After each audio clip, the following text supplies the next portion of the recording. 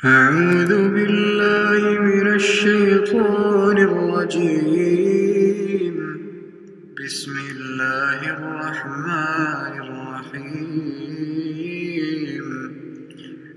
اتل ما أوحي إليك من الكتاب وأقم الصلاة إن الصلاة تنهى عن الفحشاء والمنكر ولذكر الله أكبر والله يعلم ما تصنعون. بسم اللہ الرحمن الرحیم. ہم اللہ کے حکم سے آغاز کر رہے ہیں 21ویں جز یعنی 21st جز آف دا قرآن. ہم سورۃ العنکبوت کو کنٹینیو کر رہے ہیں. بہت اہم آیات میں سے ہے آیا 45 جس سے الحمدللہ ہم آج آغاز کر رہے ہیں. جو سینٹرل تھیم ہے سورۃ العنکبوت کی وہ ٹرائلز ہے، اور ہم نے یہ تب بات کی تھی کہ خوشی بھی آزمائش ہوتی ہے اور مشکل حالات بھی آزمائش ہوتے ہیں، آزمائش کی قسمیں ہیں. اب ہمیں ان سے اور زندگی میں جو ہماری آزمائش بحیثیت مومنین ہے اس سے فائٹ کرنے کے لیے جو پہلی آیت ہے بہت ہی خوبصورت اور کمپریہنسو آیت ہے. اس سے شروع کرتے ہیں. بسم اللہ الرحمن الرحیم. آیا 45 سورۃ العنکبوت. فَقْلُو پڑھ سنائیے، ریسائٹ. سو ایک تو یہ ہے کہ نبی صلی اللہ علیہ وسلم کو کہا جا رہا ہے ما اوحی الیک، اس میں سے جو آپ کی طرف وحی کیا جاتا ہے.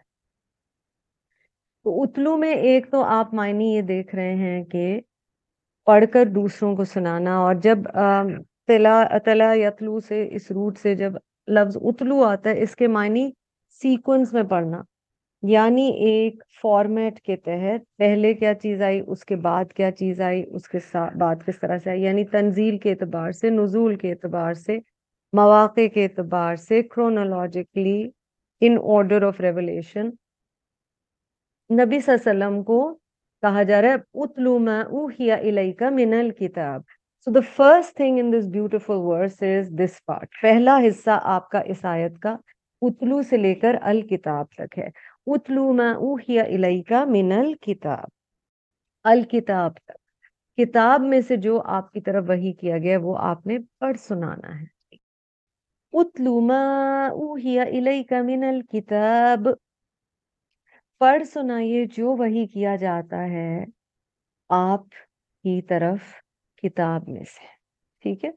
اب ٹائمز آف پرسیکیوشن کی پیچھے بات آ رہی ہے، مشکلات کی بات آ رہی ہے، انبیاء علیہ السلام پر مشکلات ہیں. سورۃ العنکبوت کا سینٹرل تھیم جو ہے ہم نے دیکھا وہ ٹرائل ہے، آزمائش ہے. اللہ تعالیٰ عافیت میں رکھے، اور اگر کوئی مشکل آئے یا کوئی ہم آزمائے جا رہے ہوں نعمتوں کے ساتھ بھی، اللہ تعالیٰ ہمیں ان پر استقامت دے. ان چیزوں میں یا ان چیزوں میں پورا اترنے کے لیے جو زندگی کے ٹیسٹس ہیں، پہلی چیز کیا کرنی ہے، یہ آیت ہمیں کیا بتا رہی ہے. In times of persecution or trial, 3 things to do. That is ayah 45 for you. The first thing is tilawat. فوائد کیا ہیں جی؟ دل مضبوط ہوتا ہے، شفا پاتا ہے، جم جاتا ہے. ہم نے آج ثم استقاموا کی بات کی نا، قرآن کی تلاوت سے ہی دل جمتا ہے. یہی کنیکشن تھا جو شروع میں ہم نے بات کی تھی، اس آیت سے یہ کنیکشن تھا ثم استقاموا. ہاں، تو دل کا مضبوط ہو جانا، کیونکہ دین پر عمل کے لیے، اللہ سے کنیکشن کے لیے آپ کا دل کا مضبوط ہونا ضروری ہے. وہ مضبوطی آپ کو قرآن دیتا ہے. پھر اگر کوئی پچھلے زخم لگے ہوئے ہیں قرآن کے آنے سے پہلے، اور زندگی میں یہ چیزیں ہوتی رہتی ہیں، دل دکھ جاتا ہے، دل کو چوٹ پہنچتی ہے، ہماری اپنی کچھ اندر کی بیماریاں ہوتی ہیں، we have diseases of the heart, ان سب کی شفا کے لیے بھی قرآن، اور پھر استقامت کے لیے بھی قرآن. تو یہ پہلا فائدہ ہو گیا. دوسرا بہت اہم فائدہ اتلو ما اوحی الیک من الکتاب، اس کا فائدہ دوسرا کیا ہے؟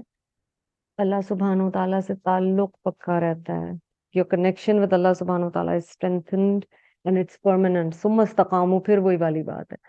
तीसरी चीज, आपका माहौल भी रोशन होना शुरू होता है. जब आप में चेंज आता है, आपकी फैमिली भी उस नूर से कुछ कुछ बेनिफिट करना शुरू हो जाती है, और इंशाल्लाह ओवर टाइम और ज्यादा बेनिफिट करती है. आपका एक काम यही है कि आप आगे पहुंचाएं. द वर्ड तिलावत, फोर्थ मीनिंग उतलू यहाँ पे आया ना, इसका मैंने कहा ना, एक मायने ये भी होता है कि आप दूसरों को पढ़कर सुनाएं, तो यानी दावा. तो बहुत जामे लफ्ज है उतलू, और यहाँ पर बता दिया गया है कि ये फवायद हैं. अच्छा, अगर इस आयत को देखें तो उलमा इस आयत के लिए कहते हैं कि ये किसी भी माशरे या सोसाइटी के इसको संवारने के लिए, for betterment and for reform of a society, these 3 points which are mentioned in ayah number 45 are extremely important इस्लाह माशरा के लिए. Reformation on an individual level, इनफरादी लेवल पर भी इंसान को बेहतर बनाने के लिए, और फिर इज्तिमाई लेवल पर माशरे की हैसियत से भी. सेकंड चीज देखिए, अब हम पार्ट 2 की तरफ आते हैं. वअक़िमिस सलात, और कायम करो नमाज, एंड एस्टैब्लिश द सलाह, इन्न सलात तन्हा अनिल फहशाई वल मुनकर, बेशक नमाज वो रोकती है फहशा से और नापसंदीदा चीजों से. ये जी आ गया पार्ट 2. तिलावत शुरू कर दी, तिलावत कुरान से स्टैब्लिश हुआ. अब नेक्स्ट पार्ट की तरफ हम आए. ठीक, नमाज कायम करो, क़याम सलात. तो हमने क़याम सलात की कई दफा बात की है कि कुरान नमाज को कायम करने की बात करता है, जम जाना किसी चीज पर. इससे क्या क्या चीजें इंसान के अंदर क्रिएट होती हैं, नमाज के फवायद क्या हैं. It's not just a ritual that we have been told to do, there are beautiful benefits of सलात. उसमें और क्या चीजें जरूरी हैं उसके अक़ीम सलात के लिए, चले उनको देख लेते हैं. कि नमाज को जब हम कहते हैं हम कायम करेंगे, what are the prerequisites. इखलास नियत, सिर्फ अल्लाह के लिए पढ़ी जा रही हो, कोई देखे ना देखे. विच इज वाई जो हम कह रहे थे ना कि आप वेकेशन पे हो, आप किसी हाल में हो, आपको कोई देख रहा नहीं देख रहा, आप नमाज पढ़ रहे हैं because you know this is something you have to do. ठीक है, तो इखलास नियत. फिर तहारत कल्ब जरूरी है नमाज के लिए, दिल का साफ होना. आपकी नमाज में और ज्यादा असर, अल्लाह से कनेक्शन, ब्यूटी, रहमत ज्यादा जब होगी जब दिल साफ होगा. ठीक है, और दिल साफ किस तरह से होगा, तहारत कल्ब कैसे होती, क्या चीजें दिल को गंदा करती हैं, जो दिल की बीमारियां हैं. बुग़्ज़ है, कीना है, हसद है, सबसे बढ़ के अल्लाह ना करे शिर्क है, अकीदे में कोई खराबी है, नफरत है, नेगेटिविटी है, झूठ है, ये सारी चीजें. फिर रिया है, फिर अल्लाह ना करे तकब्बुर है. ये चीजें दिल को खराब करती हैं. जब अगर नमाज कायम करनी है हमें, तो इन चीजों से खुद को हटाना होगा. फिर नमाज के क़याम के लिए एक बहुत अहम चीज जो बताई गई है, जो कुरान हमें कहता है किताबम मौकूता, मोमिनीन पर नमाज वक्त की पाबंदी के साथ फर्ज की गई है. सो वक्त पर. देन खुशू एंड खुदू, refer to Surah Al-Mu'minun initial ayahs. You already did that in para number 18. अल्लाह के खौफ के साथ, अल्लाह को राजी करने की ख्वाहिश के साथ. फिर दवाम बहुत जरूरी है. दवाम मीन्स रेगुलरिटी. आप जब कहते हैं अक़ीम सलात, दैट मीन्स यूर रेगुलर. ये नहीं है कि आज मैंने पढ़ ली तो कल मैंने नहीं पढ़ी, आज मेरी 3 नमाजें हो गई, आज मेरी ये हो जाती है, मेरी असर रह जाती है, मैं उस वक्त ऑफिस में होता हूँ, या मेरी फजर रह जाती है. इसमें स्ट्रगल जरूर है, मगर दवाम, दायमी. अक़ीम सलात के लिए जी रिस्क हलाल जरूरी है, बहुत जरूरी है. उससे नमाज की कैफियत चेंज हो जाती है. कमा रहे हैं उस तरीके से जो अल्लाह ने अलाउ किया है.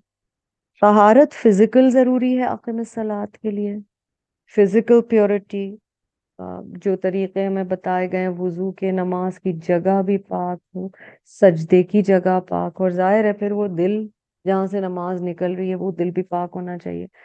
تو جب اس طرح سے نماز کو قائم کیا جاتا ہے تو پھر وہ فحشا اور منکر سے ہٹاتی ہے۔ اس سلسلے میں ایک حدیث میں آپ کو بتاتی ہوں رسول اللہ صلی اللہ علیہ وسلم کی۔ ایک شخص نبی اکرم صلی اللہ علیہ وسلم کے پاس آیا اور اس نے ایک دوسرے شخص کی شکایت کی اور کہا so and so prays at night but when the morning comes he steals۔ ایک آدمی ہے وہ رات کو تو بڑی نمازیں پڑھتا ہے، دن میں وہ چوری کرتا ہے۔ The Prophet sallallahu alaihi wasallam said, what you are saying will stop him from doing that۔ جو تم کہہ رہے ہو یعنی نماز آخر کار اسے اس گناہ سے روک دے گی۔ تو نماز جب مستقل فیلنگ کے ساتھ، فوکس کے ساتھ، کانشیسلی پڑھی جاتی ہے تو آہستہ آہستہ گناہ ختم ہونا یا چھٹنا شروع ہو جاتے ہیں۔ اب اس میں ہو سکتا ہے ایک سوال ضرور آئے کہ بہت سارے لوگ ہمیں نظر آتے ہیں جو نمازیں تو پوری پڑھ رہے ہوتے ہیں مگر ان کے گناہ نہیں چھٹے۔ اس کا آنسر پھر جا کر وہیں قیام صلاۃ پر آتا ہے کہ کیا انہوں نے نماز قائم کی ہے اخلاص نیت کے ساتھ، وقت کی پابندی کے ساتھ، اندر اور باہر کی طہارت کے ساتھ، رزق حلال، دوام، خشوع خضوع، سب سے بڑھ کر نماز کو کیا سمجھ رہے ہیں، کیا سمجھ آ رہا ہے کیا پڑھ رہے ہیں، کیا ہر دفعہ کانشیسلی پڑھ رہے ہیں، کیا احساس کے ساتھ پڑھ رہے ہیں کہ ہم کر کیا رہے ہیں۔ کیونکہ دیکھیں یہ آیت کیا کہہ رہی ہے، دو چیزوں سے کہا گیا نماز روکتی ہے، ٹھیک، ون از فحشا، ون از منکر۔ Important to understand these two terms۔ فحش کا لفظ نارملی وہ گناہ یا ایول کا وہ حصہ جس کی مینیفیسٹیشن نظر آئے، ایسے شدید گناہ جن کی مینیفیسٹیشن نظر آئے، نارملی لسٹ سے یا شہوت سے ریلیٹڈ ہوتا ہے فحش، ٹھیک ہے۔ جو علماء کہتے ہیں کہ ہر وہ عمل یا گناہ، ہر وہ عمل جس کا جو ایول حصہ ہے یا غلط حصہ ہے وہ نظر آتا ہے، ٹھیک ہے، مثلاً زنا in any form، مثلاً قتل، مثلاً چوری، سمجھ رہے ٹینجبل سے ریلیشن ہے فحشا کا، نظر آنے والی چیزوں سے تعلق جن گناہوں کا ہے وہ۔ منکر وہ چیزیں جو منع ہوئی نہیں ہیں، منع کی گئی ہیں، نکرا سے ہے، forbidden deeds in then, sometimes you can see them, sometimes you can't۔ فحشا عموماً لسٹ سے ریلیٹڈ ہوگا، مثلاً لوط علیہ السلام کی قوم کا جو گناہ تھا وہ فحش سے ریلیٹڈ تھا، ٹھیک ہے، اور لسٹ میں لوگ حرام کی طرف جاتے ہیں، پھر حیا ہو جاتی ہے، پھر ایک سوسائٹی میں پھیل جاتا ہے۔ اچھا، منکر کا عموماً علماء کہتے ہیں کہ یہ نتیجہ ہوتا ہے حب جاہ کا، یعنی آپ کو ایک امپورٹنٹ سٹیٹس کی تلاش ہے، ٹھیک ہے، ویلتھ ٹو این ایکسٹریم، یہ جو سمود اور عاد کے گناہ ہمیں نظر آتے ہیں، اور حب جاہ کے آج کے دور میں تو بہت ساری مینیفیسٹیشنز ہیں۔ حب جاہ یعنی حب تو سمجھتے ہیں محبت سے، خواہش، محبت، جاہ آپ ایک مقام چاہتے ہیں، so whether it's related to how you want to be seen in social media, whether it's related to کہ اگر چار لوگ بیٹھے ہیں تو میں ہی شمع محفل میرے آگے ہی رکھی ہوئی ہو، میری تعریف لوگ کریں، یہ والے جو مسائل ہیں نا، ان میں منکرات کی طرف بھی بندہ نکل جاتا ہے۔ بہت سارے جو گناہ ہیں وہ اپنی اس خواہش کی وجہ سے ہوتے ہیں۔ فلاح انسان کو ایسے گناہوں سے روکتی ہے، تنہا۔ اب ہو سکتا ہے فار ایگزامپل ہو سکتا ہے میری ماں نے مجھے کوئی کام کرنے سے روکا ہو، تنہا نہیں سے ہے نا، نہیں انل منکر، نون ہا یا، اب میں رکوں گی یا نہیں رکوں گی وہ میرے اوپر ہے، مرضی ہے، نماز روکتی ہے. ہم آج گلٹ کے حوالے سے بھی بات کر رہے تھے. قرآن سے تعلق، نماز، یہ چیزیں ایٹ لیسٹ سبحان اللہ ایک گلٹ کریٹ کرتی ہیں، جو کہ ایک ریمائنڈر ہوتا ہے کہ ہمیں یہ کرنا چاہیے یا نہیں کرنا چاہیے. جب میں کروں گی یا نہیں کروں گی، یہ کس کے ہاتھ میں ہے؟ وہ ظاہر ہے اللہ تعالیٰ چاہیں تو زبردستی بھی روک دیں، پر اللہ تعالیٰ زبردستی نہیں روکتے. اللہ تعالیٰ ہدایت دے دیتے ہیں. اس کے بعد کرنا نہ کرنا کس کی مرضی ہے؟ کس پہ چھوڑا گیا ہے؟ ہر انسان کے اپنے اوپر چھوڑا گیا. یہ اپنی یہ فریڈم آف چوائس دے دی گئی ہے نا. ان الصلاۃ، بے شک نماز، تنہا عن الفحشاء والمنکر، اگر نماز قائم کرو گے، اقیم الصلاۃ کرو گے، تو یقیناً بیقیناً تمہیں روکے گی. تم رکتے ہو یا نہیں رکتے ہو، یہ تمہارے اپنے اوپر ہے. ایونچولی ہمیں دیکھنا ہے، مثلاً کوئی اگر بیماری ہے، اب ڈاکٹر آپ کو بتا دیتا ہے یہ چیزیں اگر شوگر ہائی ہے آپ کو اوائڈ کرنی ہے، ٹھیک ہے، یہ چیزیں اتنے بجے آپ کو میٹفورمن لینی ہے، آپ کو انسولین یہ کرنا، آپ سارا انہوں نے بتا دیا ہے. کرنا نہ کرنا کس کے اوپر ہے؟ یہ مریض کے اپنے اوپر ہے. So at the end of the day, the onus rests on each of us. May Allah subhanahu wa ta'ala enable us to act upon what He wants. Third thing and last thing جو اس آیت میں آئی ہے، وَلَذِكْرُ اللَّهِ أَكْبَرُ. کیا خوبصورت آیت ہے. اور یقیناً اللہ کا ذکر وہ سب سے بڑا ہے. اللہ کی یاد سب سے بڑی چیز ہے. واللہ یعلم ما تصنعون، اللہ جانتا ہے جو کچھ تم بناتے ہو. تصنعون پہ میں پہلے جاؤں گی. تصنعون صاد نون عین سے ہے. صنعت کہتے ہیں جب کوئی چیز بڑا کیئرفلی کرافٹ کی جائے، اسے بڑا کیئرفلی بنایا جائے. یعنی تم لوگ جو جسٹیفیکیشنز اپنے دل میں بناتے ہو، رب جانتا ہے. یا اللہ میں نے یہ یوں نہیں کیا کیونکہ میری یہ وجہ تھی، میں نے یوں نہیں کیا کیوں. اللہ بہتر جانتا ہے. تم اپنے عمل کس طرح خوبصورت بناتے ہو، وہ بھی اللہ بہتر جانتا ہے. اللہ بہتر جانتا ہے. اب اس حصے پہ دوبارہ یہ جو تھرڈ حصہ ہے، وَلَذِكْرُ اللَّهِ أَكْبَرُ. اور اللہ، اور لفظ ذکر کے کیا معنی ہے؟ یاد. اور اللہ کو یاد کرنے کے کئی طریقے ہیں، اور افضل الذکر کہا گیا ہے قرآن کو. تو قرآن کے ذریعے اللہ کی یاد، نماز کے ذریعے اللہ کی یاد. آپ کو یاد ہوگا جب موسیٰ علیہ السلام اور ہارون علیہ السلام کو اللہ تعالیٰ بھیج رہے تھے فرعون کے پاس، اللہ تعالیٰ نے کیا کہا تھا ان سے، ہدایات جو دی تھی، وَلَا تَنْیَا فِی ذِکْرِی. دیکھو میری یاد کو نہیں بھولنا.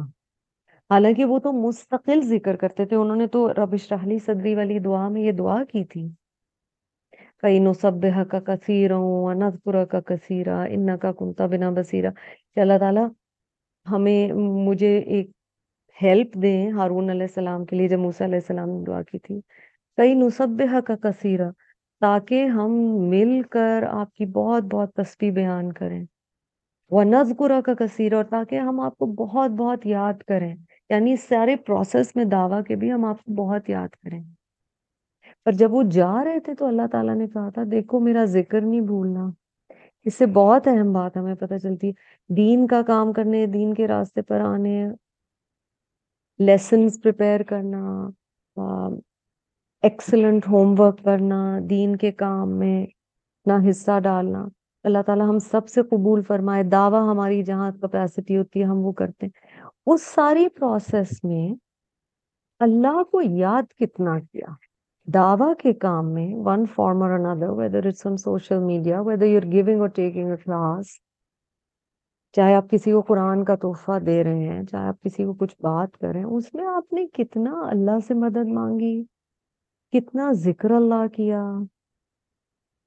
قرآن کلاس کے لیے بیٹھنے سے پہلے کتنی دفعہ ہم سجدے میں جاتے ہیں کہ اللہ میری نیت خالص رکھنا، مجھے وہ سکھا دینا جو آپ چاہتے ہیں کہ میں سیکھوں. اس سے اللہ کی یاد بہت ضروری ہے. آپ کو وہ یاد ہوگا حدیث جس کا میں مفہوم آپ کو بتاتی ہوں، جسٹ بتا رہی ہوں، خلاصہ، کہ نبی صلی اللہ علیہ وسلم سے بیٹھ کر لوگ پوچھ رہے ہیں کہ یا رسول اللہ صلی اللہ علیہ وسلم بہت سارے لوگ جہاد کرتے ہیں، اس میں سب سے زیادہ اجر کس کا ہے؟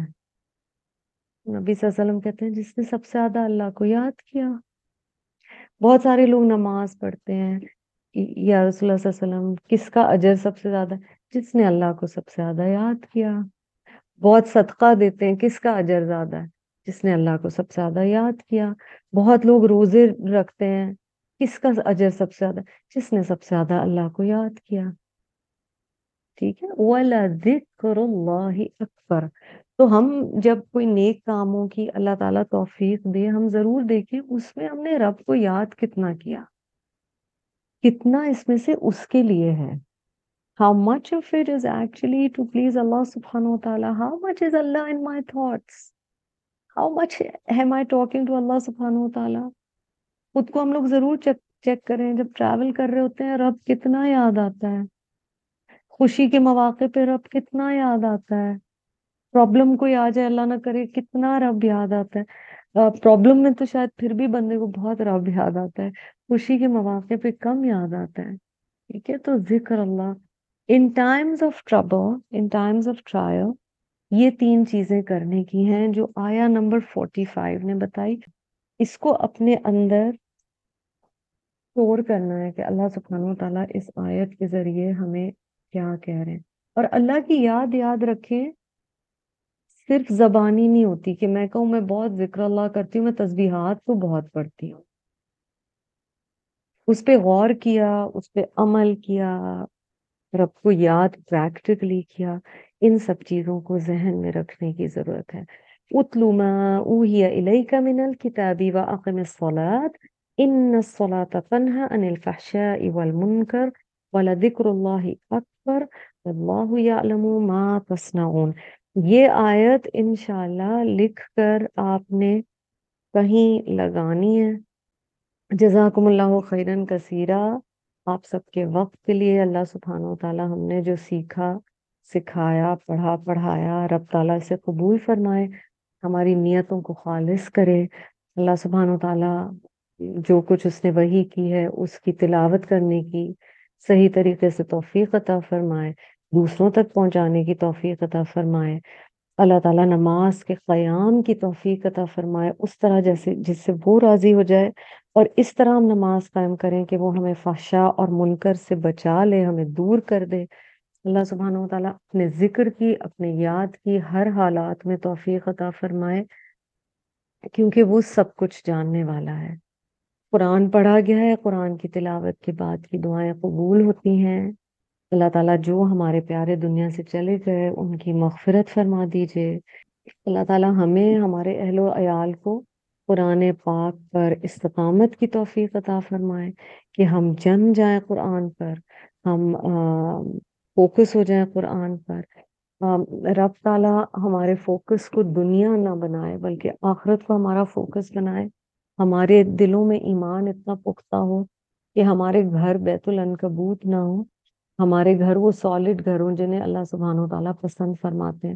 اللہ تعالیٰ میرے آپ کے گھر کو ان گھروں میں سے بنائے جن کی طرف وہ رحمت اور شفقت اور محبت کی نظر سے دیکھتا ہے۔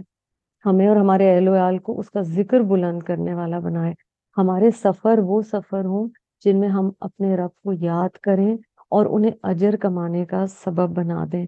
ہم اللہ کے راستے پر چلیں، چاہے ہم اپنے گھر یا اپنے ملک میں ہوں یا ہم دنیا میں کہیں بھی ہوں، اچھے حالات ہوں یا مشکلات ہوں، اللہ نہ کرے، ان سے عافیت کی دعا کرتے ہیں، عفو کی دعا کرتے ہیں، اور ہر حال میں اللہ کی یاد اور استقامت کی دعا کرتے ہیں کہ اللہ سبحانہ و تعالیٰ استقامت عطا فرمائے۔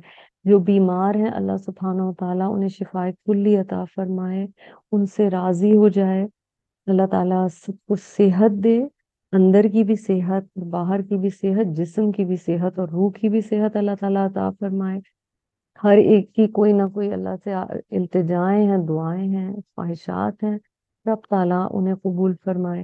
جو دنیا میں اللہ تعالیٰ نے نئے تحفے بھیجے ہیں، کچھ گھروں میں بچے بھیجے ہیں، اللہ سبحانہ و تعالیٰ ان کے لیے برکت، رحمت والی، صحت والی لمبی زندگیاں بنائے، انہیں ان کے والدین کے لیے، جن کی وہ ذریت ہے ان سب کے لیے صدقہ جاریہ بنائے، انہیں سیدھی راہ پہ ہمیشہ چلائے، انہیں رزق حلال ہمیشہ عطا فرمائے، انہیں نظر سے بچائے، اور رب تعالیٰ ہم سب سے راضی ہو جائے۔ قرآن کے سفر کو دوبارہ ہم نے کنٹینیو کیا ہے، ریزیوم کیا ہے، اللہ تعالیٰ ہمارے دلوں کو جوڑے رکھے اس سے، اور اللہ راضی ہو جائے کہ ہم اس کوشش میں لگے رہیں۔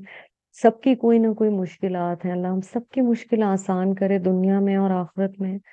اللہ تعالیٰ ہمارا ساتھی بن جائے اور قرآن کو ہمارا ساتھی اور گائیڈ بنائے رکھے دنیا میں، برزخ میں اور آخرت میں۔ اللہ تعالیٰ سب کو صحت، عافیت، ایمان کے ساتھ رکھے۔ جزاکم اللہ خیرا کثیرا، وآخر دعوانا ان الحمد للہ رب العالمین۔